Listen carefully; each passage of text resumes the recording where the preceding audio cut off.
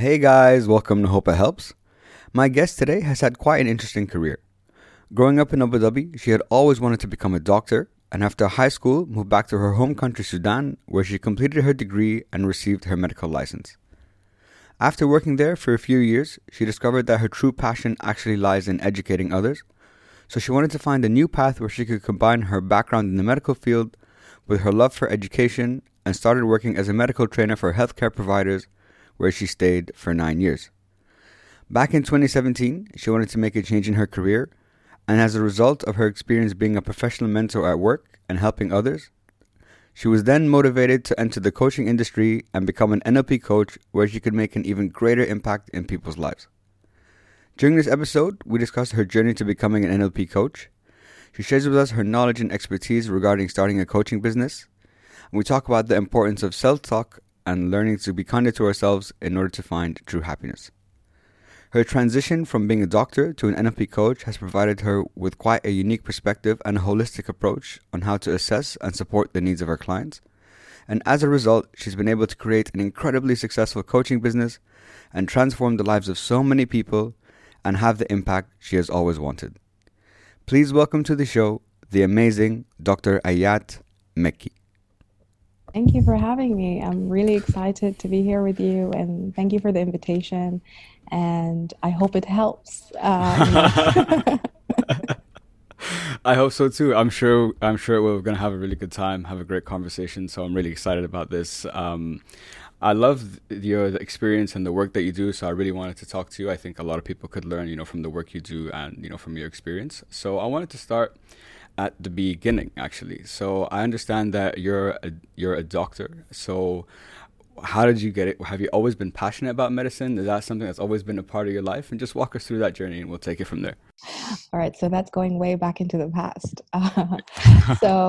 Yes, no, I'll gladly speak about it. I got into medicine because at the time it was something that I wanted to do. And it was also something that I was encouraged to do by my parents since I was, a good candidate to enter medical school. So I Sure. did. And I did at a very young age. I actually started medical school at the age of 16. Actually, I turned Wow. 16 my first year of medical school. Yeah. Oh, wow. Okay. I'm not a That's prodigy by any means. I'm not. I just was very young. I started very young. And at that time, growing up here in Abu Dhabi, like when I started school, I was really, really young. So 3 years old. And, at that time, like it wasn't very strict about, entering school at like at 5 or 6 years old. So that's where it helped me in my journey. And I studied medicine in Sudan, which is my home country. And I, worked there. And then I came back to Abu Dhabi, to the UAE, worked here. And then I realized medicine is not for me. I realized okay. that this is not, I realized that I have a passion for education. And I loved, even during medical school and even after medical school, like I was heavily involved in continuing medical education, in training others and speaking and lecturing. So I was like, there must be something that I can do to merge both worlds. Yeah, for sure. So basically what I did is I searched and searched for what it is that I can do, and I found this um, completely new field to me at the time that was about medical education for the healthcare providers. And it was like a perfect match for me. So I started in that world and I continued in it for like 9 years, where I was a trainer, a faculty member, and a trainer for doctors and nurses and all healthcare providers, basically. And this is what gave me also the confidence to speak in front of people, because at any given point I would have a minimum of 20 people in the room that I'm speaking to, and I'm training people who can be way more experienced than I am, way older than I am. So it really gave me the confidence, and we all know that confidence is a skill. So this really Sure. helped me a lot. And I got to meet amazing people. I met two of my mentors in that field, and one of them was a businesswoman. So I got all my business experience from her as well when I started my own business. And then in 2016, that journey has ended for me. And I decided, okay, so now I'm at a point where I get to start again. So what is it that I want to do? And it was coaching. Okay. I was like, and believe it or not, I was never a believer in self-development. That is surprising. That's not what I'd expect to hear. I never read like self-help books. I was very logical. Being a medical doctor, gave me that. Like, it's all about the science, it's all about the logic, always like very in my brain, only left brain oriented. And I remember, like, I have a sister who's, was a very avid reader of self-development from a very young age. And when she brought along The Secret, I was like, you know what? Like, inside of me, I was like, that's just not, like, I don't believe in any of that stuff. Like, what do you mean? Like, you can attract stuff to your life. You work hard for it. Yeah, exactly. I can't just wish for it and it's going to fall into my lap. Exactly. So to me, that was all like very woo-woo, Yeah, for sure. And so basically, for someone who was like literally that, to go into coaching, I did a lot of mentoring and coaching in my own job. And, I was like, I did professional mentoring, and I was quite fond of that aspect of the job. I really loved it. I was very passionate about it. So with coaching, I was like, okay, so people already come to me for advice. Why not make it something official and go and get, the qualifications that, give me that credibility? So that's what I did. I started my coaching journey in 2017, and I started with NLP because it spoke to me as a medical doctor. It spoke to me with, like the neuro-linguistic programming. It seemed very, scientific.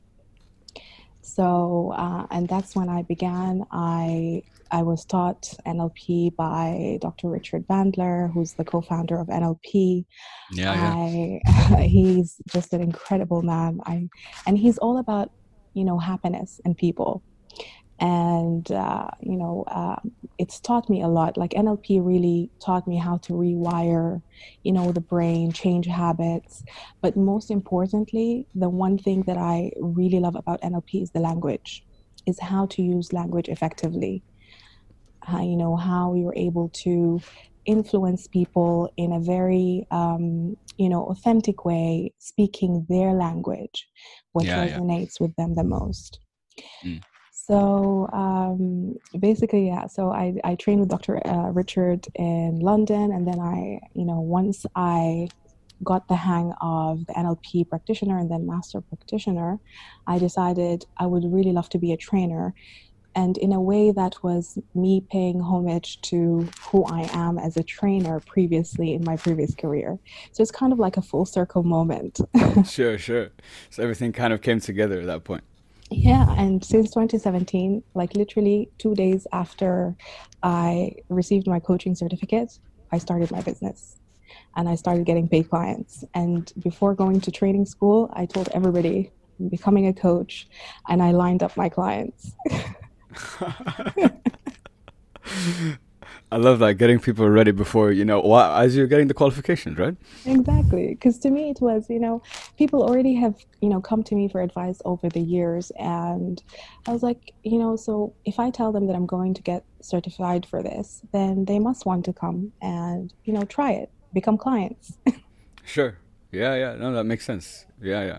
My story in a nutshell. You mentioned, your experience and your journey and so on, but and you mentioned why you pivoted you went from medical school, then you decided you went from being a doctor to get into education as well. So what was it about medicine that you didn't like in the end? Why was it not for you? Part of me really was saddened and affected by the client coming to the doctor as the last stage. as the, because when not a client, a patient, I mean, so when a patient comes, to the hospital, they're coming because they have symptoms, and ranging from the simplest, or like the least um, bothersome of diseases, to cancers, and the worst illnesses.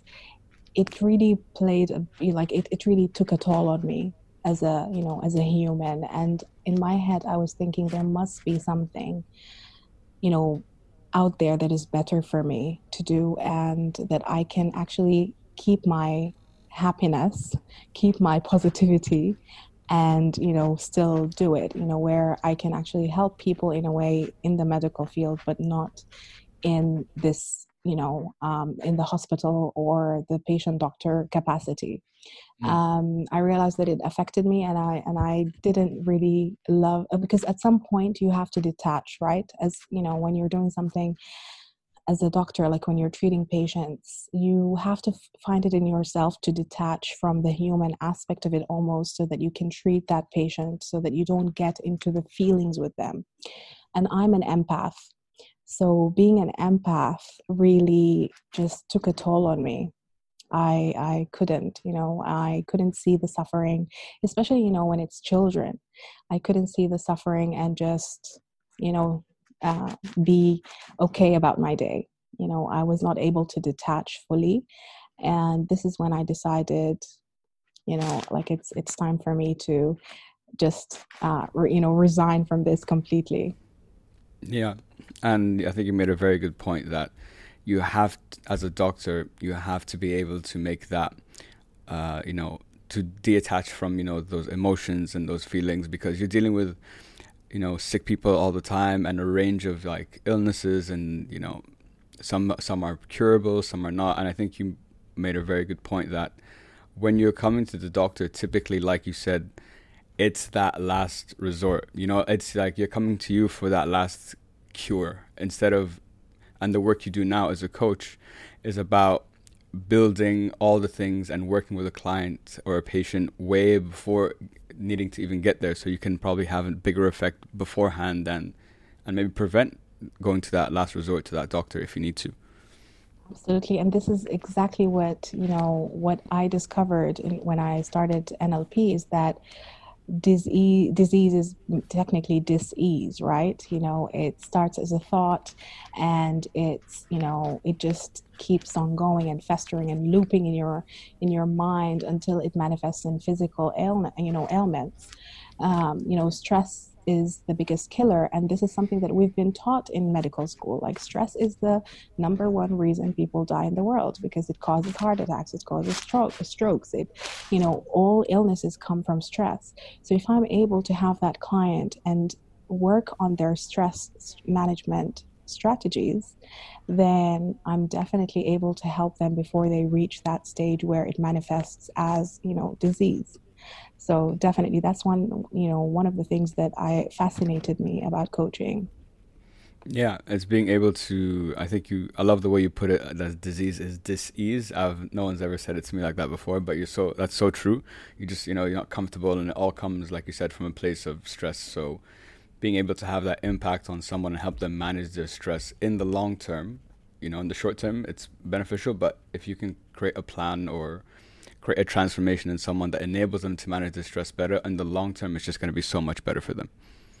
Yes, absolutely. Yeah. Yeah. You worked at Uniteam for 6 years. I remember you mentioned that, you worked in the medical field and you were training a lot of people. I had to do some research to understand what ACLS and BLS was, because I had no idea what it was. So advanced cardiac life support and basic life support. So how was that experience? You said you were passionate about, training people and educating them. Where does that passion come from, and how was that experience for you?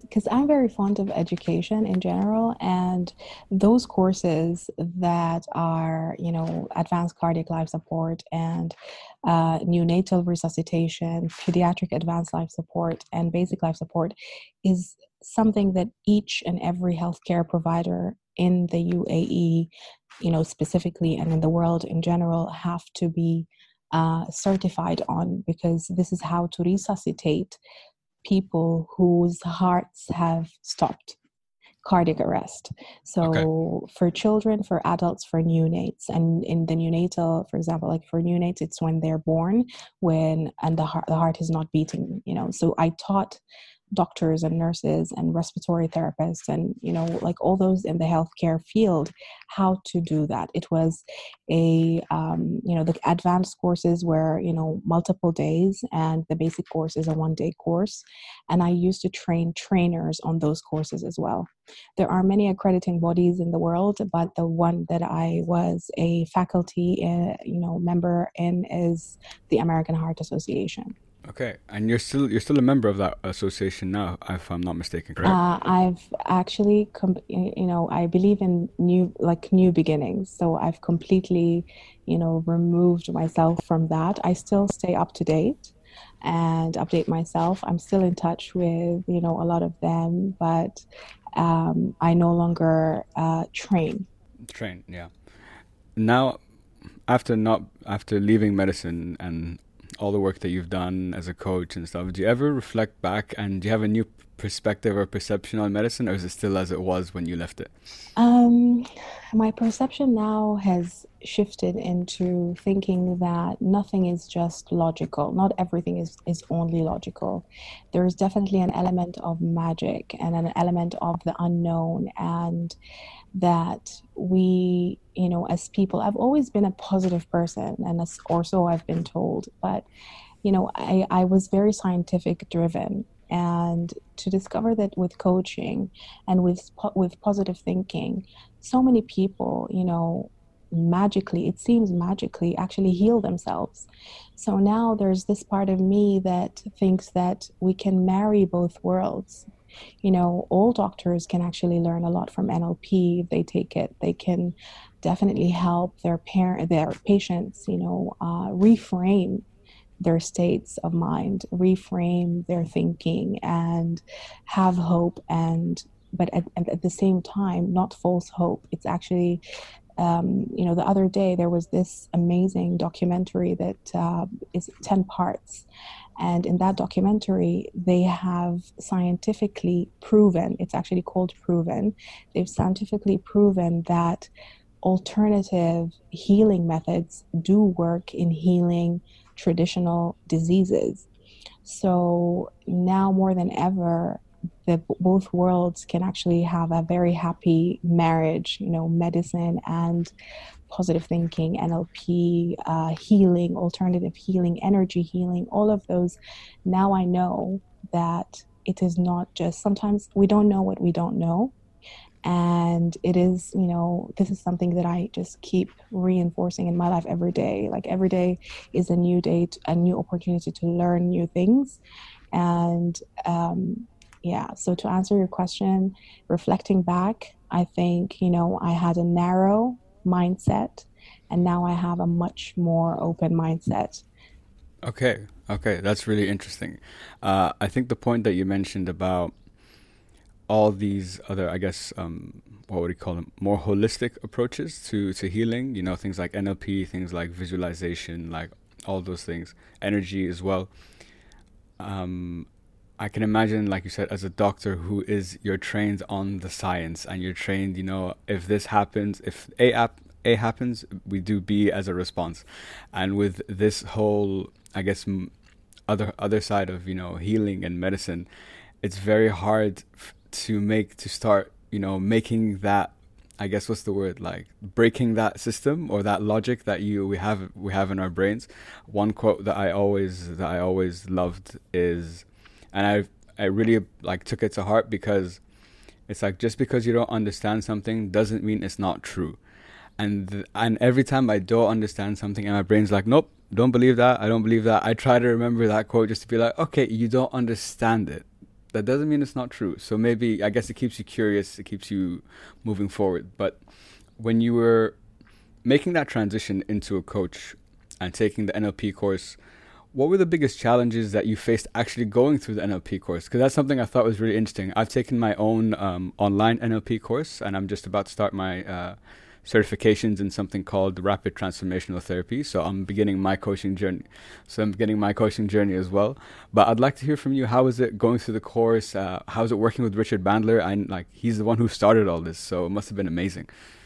It was definitely an amazing journey. It was challenging because I never knew that I had to actually go and revisit parts of myself that I left in the past.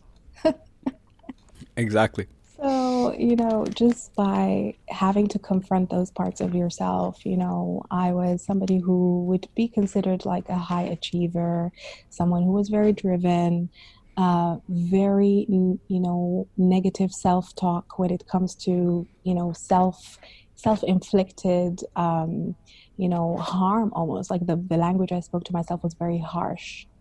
I was often someone who would, tell myself, what, keep going. Like, don't get into your feelings about it. I wasn't very kind to myself at all. And having to revisit all of those parts of yourself that you don't really stop to think about was very challenging. I remember during my first course, like there were so many breakdowns and breakthroughs. Sounds about right. And especially with NLP, because you go back to the root cause, right? With NLP, it's often about going back to the root cause and really transforming that memory that you have, whether it's a negative memory, a painful memory, or a traumatic memory, transforming it into something that is a part of your journey, but you don't have to be attached to it energetically in an emotional way. And that is one big lesson that I've learned with NLP, is that I can choose, the parts of my past and reflect on them, but I don't have to be attached to them anymore. They're what brought me to this stage here, to this day here, but they don't define me. And I choose to define them. And this is the biggest lesson I've learned with NLP. And just, connecting this with medicine. In medicine, we treat symptoms. We treat the symptoms, but we don't treat the root cause of why this is happening. And in NLP, we treat the root cause so that it doesn't become a symptom. Yeah, it's almost like the reverse of what, traditional medicine is all about. Absolutely, definitely.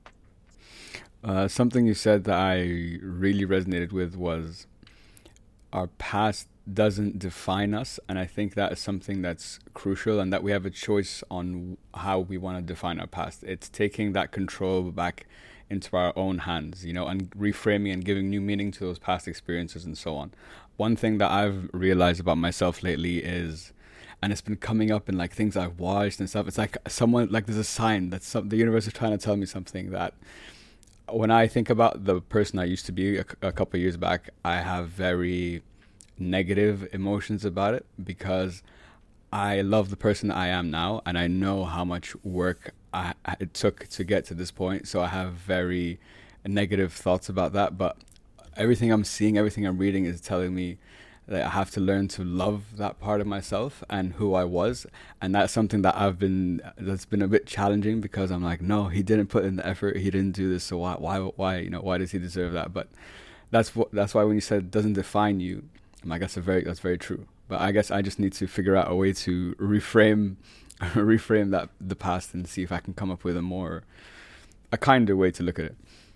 Thank you so much for sharing that. And that is very meaningful to me, because I was at the same stage as you are right now. And, at some point, but I realized that that person wasn't ready to learn all of this.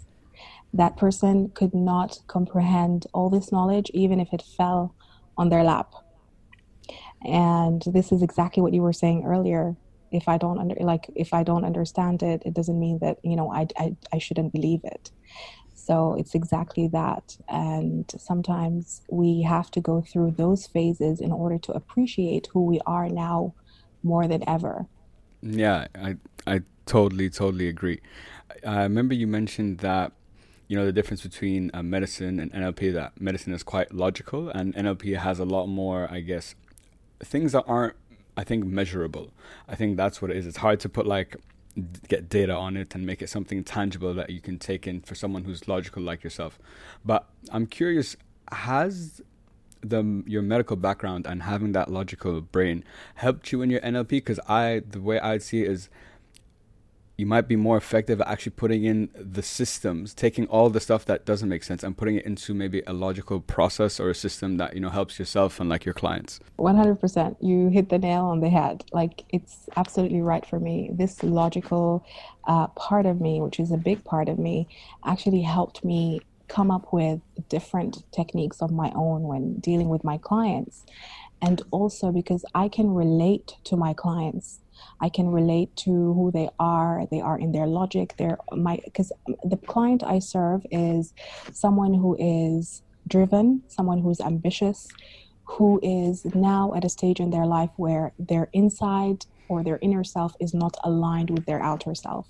So they're now, after achieving all the, academic accolades, all the, going through the career ladder, advancing, they are now at a stage where they no longer can stay silent about what's going on inside. And this is my client that I serve, who is the past me. And so, yeah, definitely when it comes to, so definitely logic helped me actually come closer, to the problem without being too attached to it.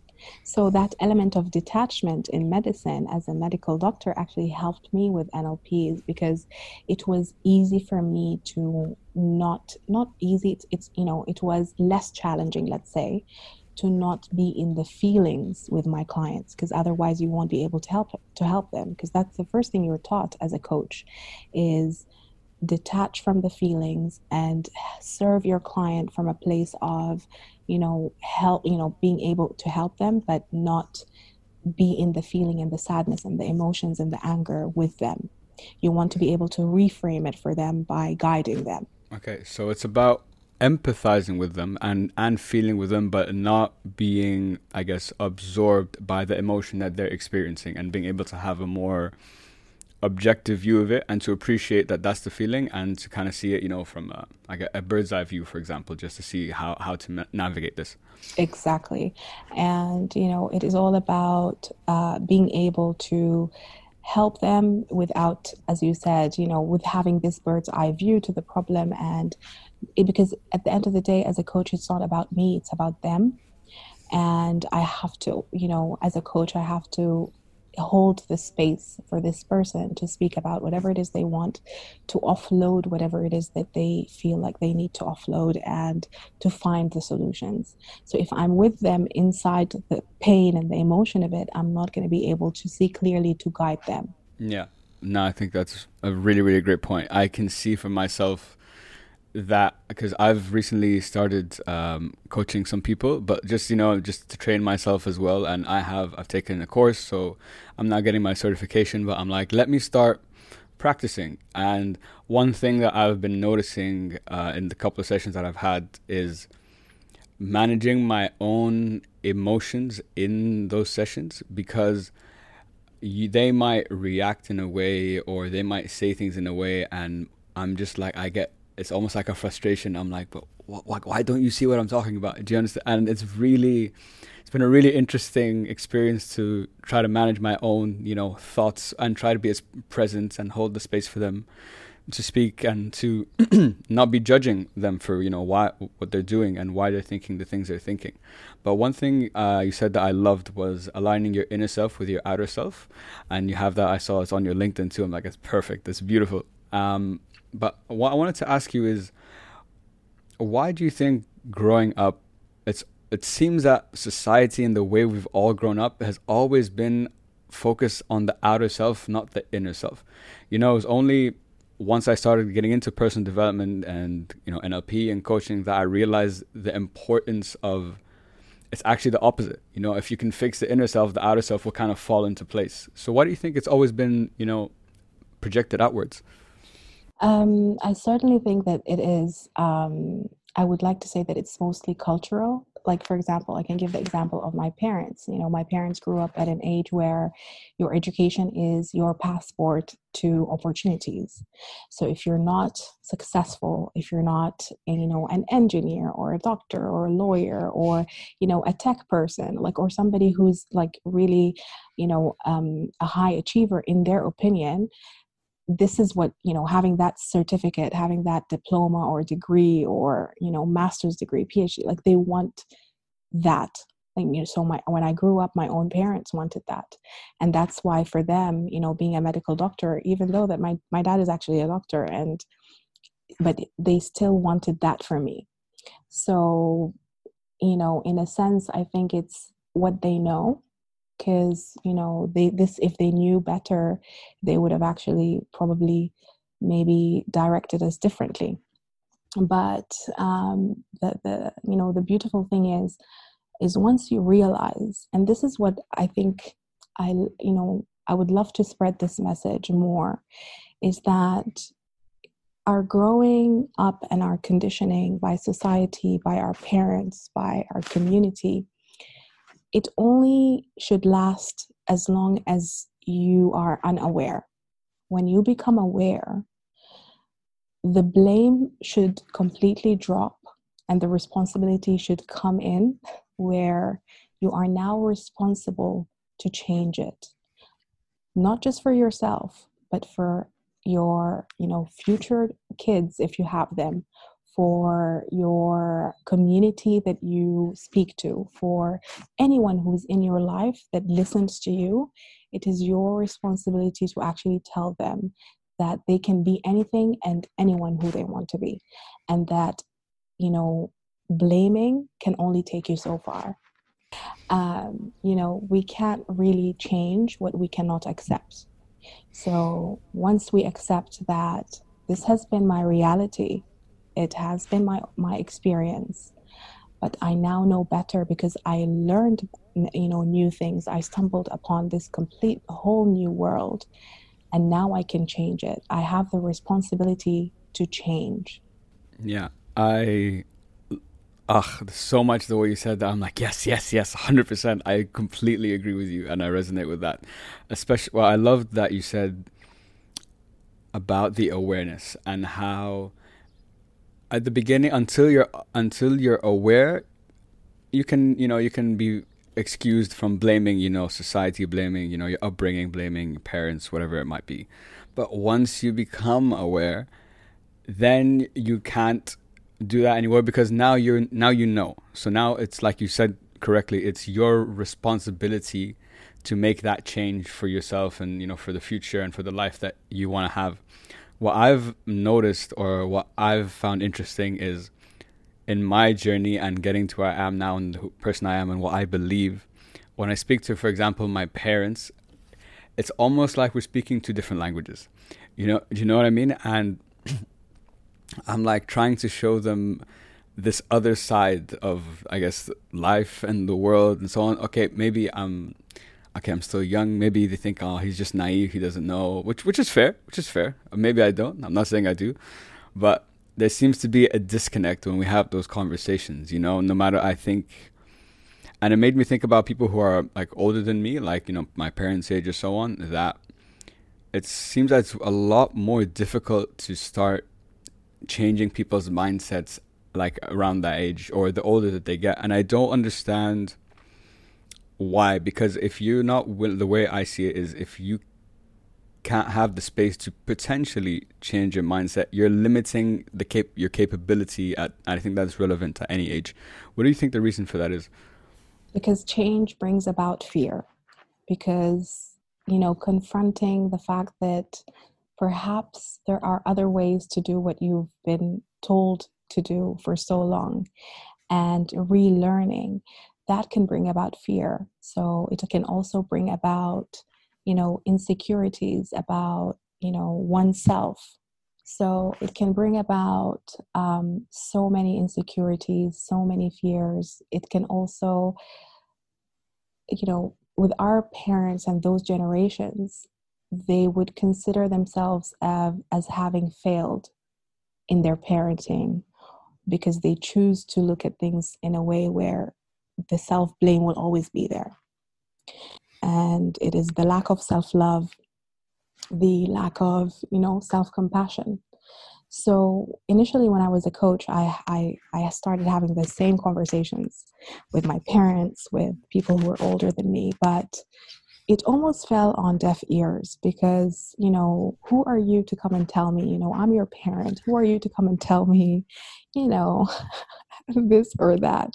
So what I discovered really quickly is that when you initially become a coach, and this is for all the coaches out there will be a stage where you want to be the savior and save everybody because you have all this knowledge. You want to help everybody, save everybody. But what I learned very quickly is that you cannot save someone who doesn't want to be saved. You can only model what it is like for them and become that role model, and then they will follow. My parents are now amazing coaches themselves. No way. And in a sense where they now have, become so open to actually, coming and speaking to me and asking me questions and learning and asking me for techniques and even referring me to their friends and, and people, their colleagues. Literally, like just yesterday, my mom actually asked me to coach one of her friends because she's, been having issues. And I did that for her. And the friend resonated, my mom resonated, everybody was happy. So it takes time, but when you model that behavior, they will catch up pretty quickly. First of all, the fact that you got your parents to, become coaches or to appreciate coaching, to make that change, you've already won. And no matter what client you get in the future, you've already got the two hardest clients that you're ever gonna have and have to deal with. And the fact that they're also recommending you now to their friends and stuff, congratulations. Hopefully one day I can get there. You will, believe me, you will, because, and one thing that they loved pretty, early on is hypnosis. They loved receiving hypnosis. And, I was very happy to do it because I needed practice subjects as well. So it's a win-win. One thing you said about when you started NLP and you wanted to, a lot of coaches might try to be the savior. That's definitely a thought that has crossed my mind 100%. Once I get these skills and get the certification, I will save the world. But like you said correctly, you can't help someone that doesn't want to be helped, and you can't save someone that doesn't want to be saved. And what I've also learned, because when I was taking my NLP course and speaking to my friends about whatever topics we were talking about, I would try to incorporate what I learned into our conversations to try to show them different perspectives on things. And one thing I learned very quickly is that a lot of people say they want to change. I want to lose weight, I want to become this person. And then you're like, okay, fine. When it comes to doing it, they don't do it. And it's totally different. Exactly. And so it's not about wanting to change. It's about being willing to change. That is the key. And that's what I've learned. So it's helped me a lot because sometimes you might be speaking to someone and you can figure out very quickly that, okay, they're saying they want to change, but they're not going to do it. So I just, like you said, I think it's just about being the role model for that person, or, just living your life in the way that you'd like to live it. And hopefully they will resonate with that and get to a place that they actually want to start making those changes as well.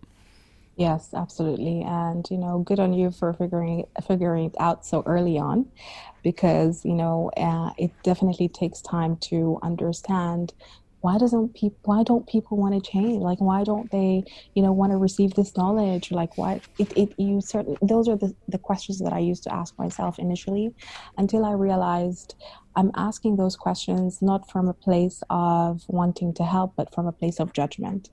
So I needed to look within and ask myself, why am I judging them? Is it because they're reminding me of who I was?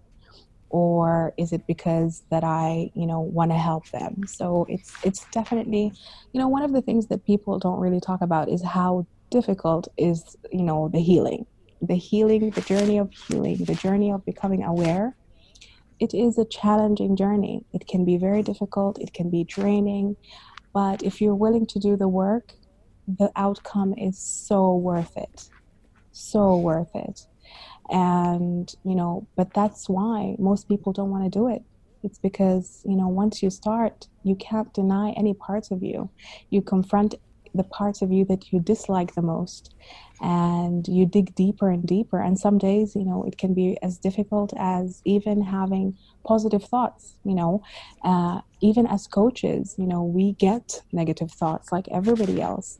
If the average human being has 80% of their daily thoughts are negative, and this is the normal. So in order to actually make the 20%, the 20%, increase that 20% to positivity, it takes time, it takes effort, it takes willingness, as you said. So yeah, so definitely, people, when they're ready, they'll come to you. Yeah, I think that's at the end of the day, that's the most important thing is when that person is ready. And I had a conversation with some friends recently, and I realized that everyone is on their own journey and their own timeline. So, and I think, like you said correctly, the judgment that I felt, and you might have felt at the beginning as well, is, you know, you see the potential, you see the change that they could make, but you just might not be there at the right time. It's not the timing might be a bit off for them to make those changes. But what you said about what was it? How a lot of our thoughts, 80% of our thoughts are negative throughout the day. And I've read about, so I understand why that happens, because it's about our reptilian brain, and, we're always like running away from danger. So like, that's why it's all negative and like looking out for that. So it's hard to focus on the positives. But, things like, for example, gratitude is a big one that helps you start, working in that direction. I wanted to ask you, when you first when you first started your coaching business, how did you start getting clients? What were some of the initial challenges that you started facing? Because now with me moving in that direction as well, I'm just curious to hear from a coach. What were those experiences like? What things should I be maybe looking out for? Initially, as I what I did was, because that, again, that logic came in, and I knew that I wanted to set a foundation. So I wanted to be very clear on what my mission is and why I am doing this. And then I worked on who is my client and who do I want to serve. There, the coaching business, or the business in general, business, and it's always, through testing that you find out what works. So I would say initially the hardest thing was charging for my coaching. That was the hardest thing, because just literally assigning an amount to a service that I feel that I want to give for free, this was the hardest thing, because working on my money mindset, that is something that I had to do and work on for a while. I started charging, but I was charging very low prices, just because I thought, what, like, I want to help as many people as I can. So this last stage probably lasted for more than 6 months. And then once I realized, what, I want to be able to serve more people. And to serve more people, I have to have a robust business and be able to have more to give to those people. And my time is definitely worth more. So I worked on that. And I also, as a coach, I coach coaches. So coaches work with me, and I take them through a 12-week program to start their business, and, going through the various stages, just learning from what I want. I get all of my clients on social media, on Instagram. And Instagram has been really, it's been an outlet for me to post and write about things that are meaningful. I share a lot of tips on Instagram as well. I share, the things that I do with my clients, techniques, because I believe that, I believe in sharing. I believe in having an authentic voice, because at the end of the day, I can always share all the techniques that I use, but does that mean that people can apply them as easily as them working with me? No. So I choose to, just educate and share and learn. And all my clients to this day come from Instagram. And, a lot of them come from referrals as well. But I have to say that, 90% of my clients come from Instagram. So sharing on social media is something that I highly encourage everybody to do. Having a very clear vision and mission is very important. What is your mission? What is your why? I'm quite fond of the why and why you're doing things, because even for any goal in life, you have to have a strong why in order to achieve that goal. So, another what else is challenging in business? What was challenging is introducing myself as a coach, and this is just coaching 101. You go and you're in, with a group of people, because the learning never stops, right? Like any seminar you go and attend, any course you go and attend, any coaching community, like you're there. So introducing myself as a coach and what I do was something that was very challenging. It was, like, hi, my name is Ayad and I'm a coach. But then that's not, the right way. Like, you want to introduce who you are and who you help. What kind of coach are you? Because there's plenty of coaches out there. What kind of coach, what kind of, knowledge are you giving those people? So that is one thing that coaches really want to be clear on who they are, who they're, what type of client are you serving as a coach. If you narrow down your vision and mission and your niche, you don't have to choose a specific niche initially, because in the beginning, I started as a generalist because I wanted to have as much experience as I could get. And one of the things that I actually did is take it slow. So I started with NLP practitioner. And then after 6 months, I went for NLP master practitioner. And then after a year and a half, I think, I went for the trainer. So I really took my time to learn and really master the techniques that I learned at each level before advancing to the next one. And this is something that I find that when you become a coach, sometimes it is very easy to be tempted to collect certificates and to just go for every single course that is out there.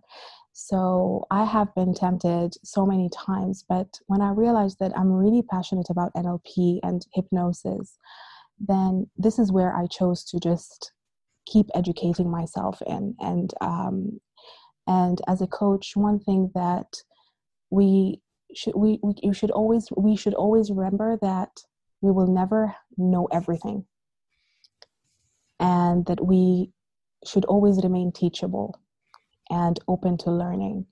And this is I find that, initially, of course, like, you feel like, okay, so now I know all of these things and, I have this knowledge, and you feel yourself a little bit, but then you quickly realize that, it's very humbling to sit and work with a client who teaches you so much and who their experience mirrors your experience in so many ways. So definitely I would say, just to sum up, the challenges, it was charging for my coaching, it was introducing myself as a coach, and finding the right niche for me through working with different clients as a generalist. So those are the initial, I would say, the initial challenges. First of all, thank you so much for sharing all those with me. That's incredibly insightful, and I've actually thought about every point that you mentioned as well. So so it's interesting that it seems that this is not maybe it's a common challenge of people who are starting coaching, like you said correctly about charging clients. Like you said, you want to just, like, you're doing this because you want, at the end of the day, your goal is to help people. So it kind of contradicts in a way, I guess it can, to feel that, oh, I'm paying someone for them, someone's paying me to help them, I just want to help them at the end of the day. But like you said, in order to have an impact on a larger scale and to help more people, we got to eat, got to make some money, to be able to, create a platform, create a community, whatever you're planning to do in the future. So I totally agree with that. And that's something that I've also been, like, thinking about. I'm like, oh, how am I going to do this? so so easy to burn out as a coach, especially when you're dealing with, for example, like a lot of my clients have really deep traumas, and when helping them with those traumas, I usually, like with those clients, I will only take one of them per day because that's all I can handle. So, on the long run, it doesn't really make for, a decent living if you're really narrowing your time that you can work with people. So in order to serve more people, you want to and make a huge impact, think about Tony Robbins. You'll never hesitate to get a ticket to attend a Tony Robbins seminar or, any of those amazing coaches. It's because we believe in the value that they give. So when you give value, like you're doing with your podcast and, educating people and working with people, and it's okay to work with people initially for free. It's totally fine to get those testimonials so that you can have a social proof that you're actually a coach, who helps people. So, initially it's all about testing and just being so kind, super kind to yourself during those moments, because it does take time and patience. But when you focus on the value that you're providing and not on the profit, the profit will come, like, and you won't even believe that it's coming. Focus on the value and the profit will come for sure. No, I totally agree with that. I always think, if you can deliver, if you can put in a bit of extra work, maybe for not what you're being paid for, in the long term, that is going to pay off, tenfold. So that's how I think, always about paying it forward. So put in the work now, it's not a problem, and you're still getting a reward for it, but you don't know the value that this will have in like a year's time, 2 years time. You don't know, giving a little bit extra to this client, how many more doors that could open for you in terms of new potential clients and new audience. So no, I totally agree with that. Another thing you mentioned that I really resonated with, because it's something I felt when I was starting the podcast, and only recently, and quite recently as well, but I've started to address it and so on, which is when you said when you were first starting out as a coach, and to say like, hi, I'm Mayat, I'm a coach, and it's that imposter syndrome, right? It's that and that's what I kind of felt with the podcast. Like, people would ask me, so what are you doing for work? And I'd be like, I don't know if this is, I considered work, because in my mind, it was just, I didn't have that, I don't know if it was belief in what I was doing, or I didn't give it or appreciate the amount of work I was putting into something like this. And then I spoke to a really good friend of mine, and she was like, you're putting in like hours and hours to record and edit and stuff. This is like a job. This is a real thing. So take ownership of it and be proud of it. And that was a huge mindset shift for me. But definitely now, thinking about going into coaching, I'm getting those feelings are there. Am I a coach? Do I believe that I'm a coach? Do I have the accreditation, the qualifications, like you correctly said?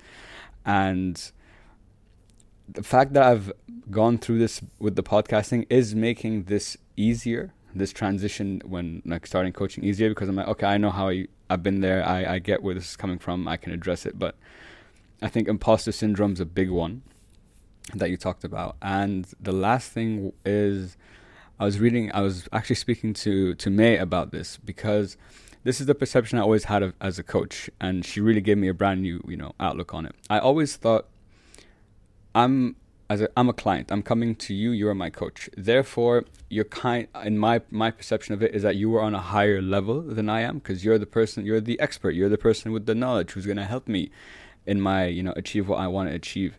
So then you get that assumption that how would you coach someone who's more successful than you, who has earned more money than you, who has done more things, in their life than you have. And she said it in such a beautiful way that it's not you and your clients, you're on the same level. What they have accomplished and where you are is irrelevant, and it's about, is the client willing to go on this journey with you and evolve with you and change with you and together. So you're on the same playing field, you're on the same level. It's not about I'm an expert and you're not. That's not what it is. It's about developing your relationship and making that change together. So that was a huge mindset shift for me. And did you feel like, what was your perception about coaching when you first started? Was it similar, or? Yeah, first of all, absolutely love what you said and what May, said because it's just so wise. It is true we're all on the same level, but a coach is a problem solver. The client comes to the coach because they know that they can help them solve that problem, but it doesn't mean that they know better than them.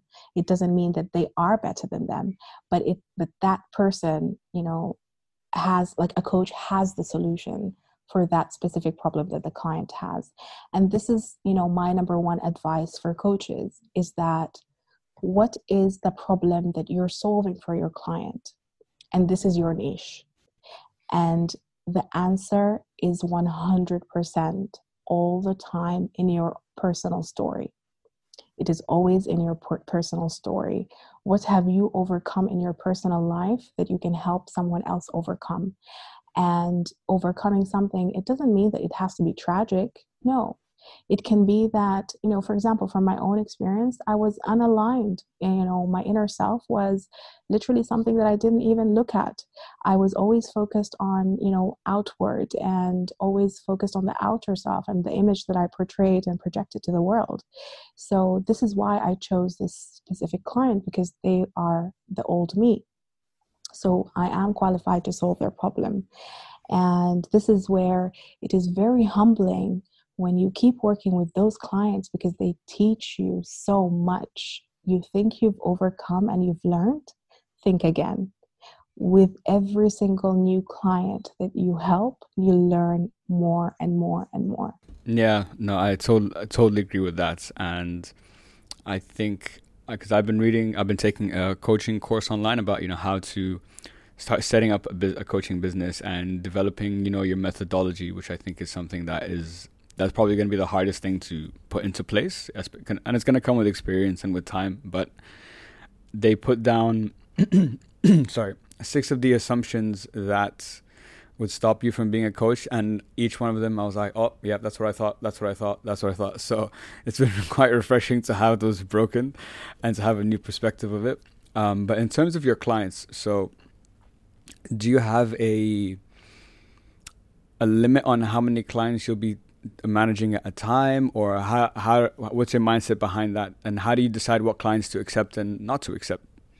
So, uh, the one thing that I know for sure is that I want to work 5 days a week only. And it's very important to me to have 2 days off because this is the time I need to recharge myself and my battery and just really have that life of freedom that I am seeking in a by having my own business. The second determine the second thing that determines how many clients I take is how what are the clients like, what kind of clients am I taking? So nowadays I'm drifting apart from those clients because I believe this has a lot to do with my own personal journey. I've started to drift apart from the clients who have the deep trauma. I've been, on one point my journey was all about helping those because I could relate to them. I was a previous self-harmer and having gone through burnout, so I used to help those types of clients. But now that I'm actually learning more, growing more, healing from all those past traumas, if you like to call them, I'm now serving the client who is my previous self as well, but the high achiever, unaligned, inner and outer. So I now take work 5 days a week, full-time schedule. I will take anywhere between 2 to 3 clients per day. My maximum is 2 unless someone really needs me. And I have turned many clients away before. And what determines me turning a client versus taking them on is how willing they are to do the work. Because when a client comes to me and tells me my friends or my family or my spouse or my partner tells me that I need to hire a coach, this is not someone I'm going to work with. Because no matter what we do, if they can't see it for themselves, if they can't take accountability, then they're not going to be able to take accountability and responsibility for the change. Yeah. Sorry. I totally agree with that. And coming back to the accountability part, that was, for me, accountability and taking responsibility was I guess, probably the most impactful thing that I had on my life. You know, there was a moment in my life that there was an unfair situation, and I was blaming, the situation and other people and so on. And then just, I watched something online, and I just, everything changed in that moment. It's crazy. It's like one of those aha moments. I look back at that moment, and that's the reason I am who I am today. And it's when I decided I will take full accountability and responsibility for my life. Will things happen to me that are maybe not fair or so on? 100%. But all I need to do is do the best I can and control what I can control. And then, I can go to sleep at night, comfortably, and to know that I did my best and I have no regrets. But that's something that I try to share with people a lot. I think it all, to be honest, starts from there. And once you understand, but what I've also learned in my journey is that sometimes, because I'm so determined to take full responsibility and accountability, that leads me to also be sometimes very hard on myself and very critical of myself, because it's finding that balance between accountability, but also not being so hard on myself. And I think that's a very difficult thing to manage. I'm still working on it, still trying to get there. It is for all of us, and it's beautifully said, because we don't ever have to take responsibility for the pain, but we can take responsibility for the change. I can't tell someone who was, and this is an extreme example, but it is something that I've seen in my coaching, someone who's been abused, to take responsibility for the abuse, because that's not fair. But what is fair is that I don't let that abuse define me. I don't let that trauma define me. I choose to define it, and I choose to look at it as something that has happened, but has no control over me. So it's beautifully said. I completely agree with you, but finding the balance between being self-critical and just pushing yourself. It's pushing ourselves, right? Because we think, in order to do the work, in order to grow and heal and just be, this better version of ourselves, we need to push ourselves and push ourselves. But sometimes pushing can actually make us pause, and it forces us to slow down. So it is best to exercise kindness and self-compassion so that you are not forced to slow down. And because when you're forced to slow down, it's not pleasant. It's not pleasant at all. So yeah. So it's about, like you said, having the, I guess, awareness and self-compassion, and having positive self-talk. That's probably, I think, no matter who you speak to in the world, at the core of it, that's the issue that so many things come from, because we're our own, biggest critic, but I also think rightly so, because I think you should be harder on yourself than anyone else is, but at the same time, I think you should also be kinder to yourself than anyone else is too. And it's that, like you said, is that you don't want to slow down for the wrong reasons. You want to slow down because you've told yourself, it's okay to take some time off. It's okay to, take a step back.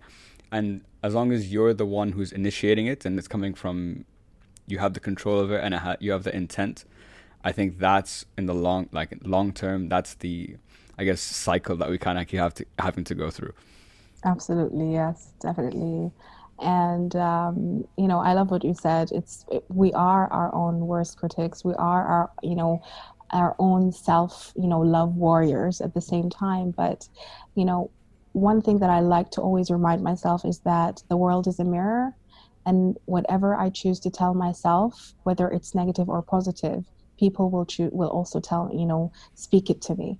So if I'm speaking badly to myself, I will hear it from people, but I will definitely be more upset when I hear it from the outside world. So how about I actually give myself that positive reinforcement and hear positive things inside and outside? Yeah, exactly. We've talked about coaching for a while, and I've absolutely loved this and learned so much, and I think this is going to be so for anyone who's looking to be a coach, this is, I think you can take so much from this conversation. But I wanted to, before we round up for the day, I wanted to get to your podcast that you're currently running and to share with everyone else. So why don't you tell us what it's called, the Inner Selfie podcast, I believe. Why don't you tell us what is it about? What was the motivation behind it? And, so people know what's going on. Thank you. Last year, my friend and I decided to start a podcast. She's a coach, I'm a coach, and we often have these really long discussions. Whenever we go, for example, we go for breakfast and it lasts like 6 hours, and we have so much to talk about. And one day we were, both talking about our, vision for the next, 5 years, and we both said podcasting. And she was like, okay, let's do it together. And then we decided to go for it and do it together. And we wanted a podcast that speaks about the inner self. And since we're in an Instagram world where selfies are so important, we like to, play, we just played with the words and chose the Inner Selfie podcast, so that your inner selfie is as beautiful as your outer selfie that probably a lot of people just, use filters and Photoshop and all of that, good stuff. So our podcast is focused on self-development. It is focused on the elements of emotional intelligence, on self-love, on, confidence, motivation. It is all about self-development, and from a perspective of us as coaches, but also most importantly as humans. We get very, very honest on that podcast, and we do talk about our personal experiences, and not in a way where we're sitting in the pain, or just talking about the negative stuff. No, but we're actually talking about how we overcame those experiences and what we learned in the process. And it's been such a rewarding thing to do, recording these podcasts, because we've received such good feedback. It was downloaded, so many times, thousands of times, and we've been really, really blessed. And it is something that we also wanted to give back. So this is our opportunity, because a podcast is something free that everybody could listen to. And this was our opportunity to give back to everybody in the world. I love the vision behind the podcast, and I love the name Inner Selfie. So that's why I couldn't find it, by the way, because I was searching Inner Self. That's why I wasn't able to find the podcast. Okay, but I'm definitely going to check it out now, because I like to listen to different podcasts, get new perspectives and so on. But I love the vision. I love the vision behind the podcast. It's similar to why I started the podcast. It's all about giving back. And because in my journey of like personal development and growth, I became the person I am because of all the reading I did, because all the podcasts I listened to, and all these amazing people that I've never met before that have had such a huge impact in my life and got me to where I am today. So I just kind of wanted to do the same thing like you're doing with your podcast and give back to the world, in the hope that whatever a conversation like this, or you took something from it that can give you a new perspective, a new tool, a new way of thinking or outlook on the world.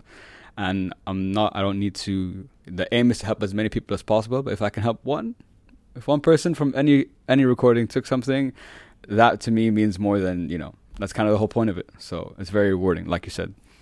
Absolutely. And it's so wonderful, just you having this platform where you can be yourself and you can speak openly and you can share, and as you said, just if it helps one person, then you've done an amazing job. And I wish you the best of luck. And I have thoroughly enjoyed this chat today. And it is just so nice to be able to speak with, a like-minded person who is so passionate about self-development, and also, very open in sharing your own, struggles and, and challenges. So it's been such a pleasure, and thank you so much for having me. Thank you so much for coming on the show, Dr. Hayat. I've absolutely loved this conversation. I thought we connected on so many different levels, and I loved hearing your journey and your experience. It's been super helpful for me. And I think a lot of people can take something from this. The last thing I'd like to ask all my guests is, what's the message you'd like people to go home with today? That's a really good question. I would love for people to speak to themselves the same way they would speak to someone they love. I think, that, because that is the beginning of everything, Yeah. speaking kindness into themselves. Speaking kindness into themselves. You heard it here, guys. It's perfect. Dr. Ayat, thank you so much for coming on the show. I really appreciate it. To everyone listening, thank you so much. And as always, hope it helps. Peace.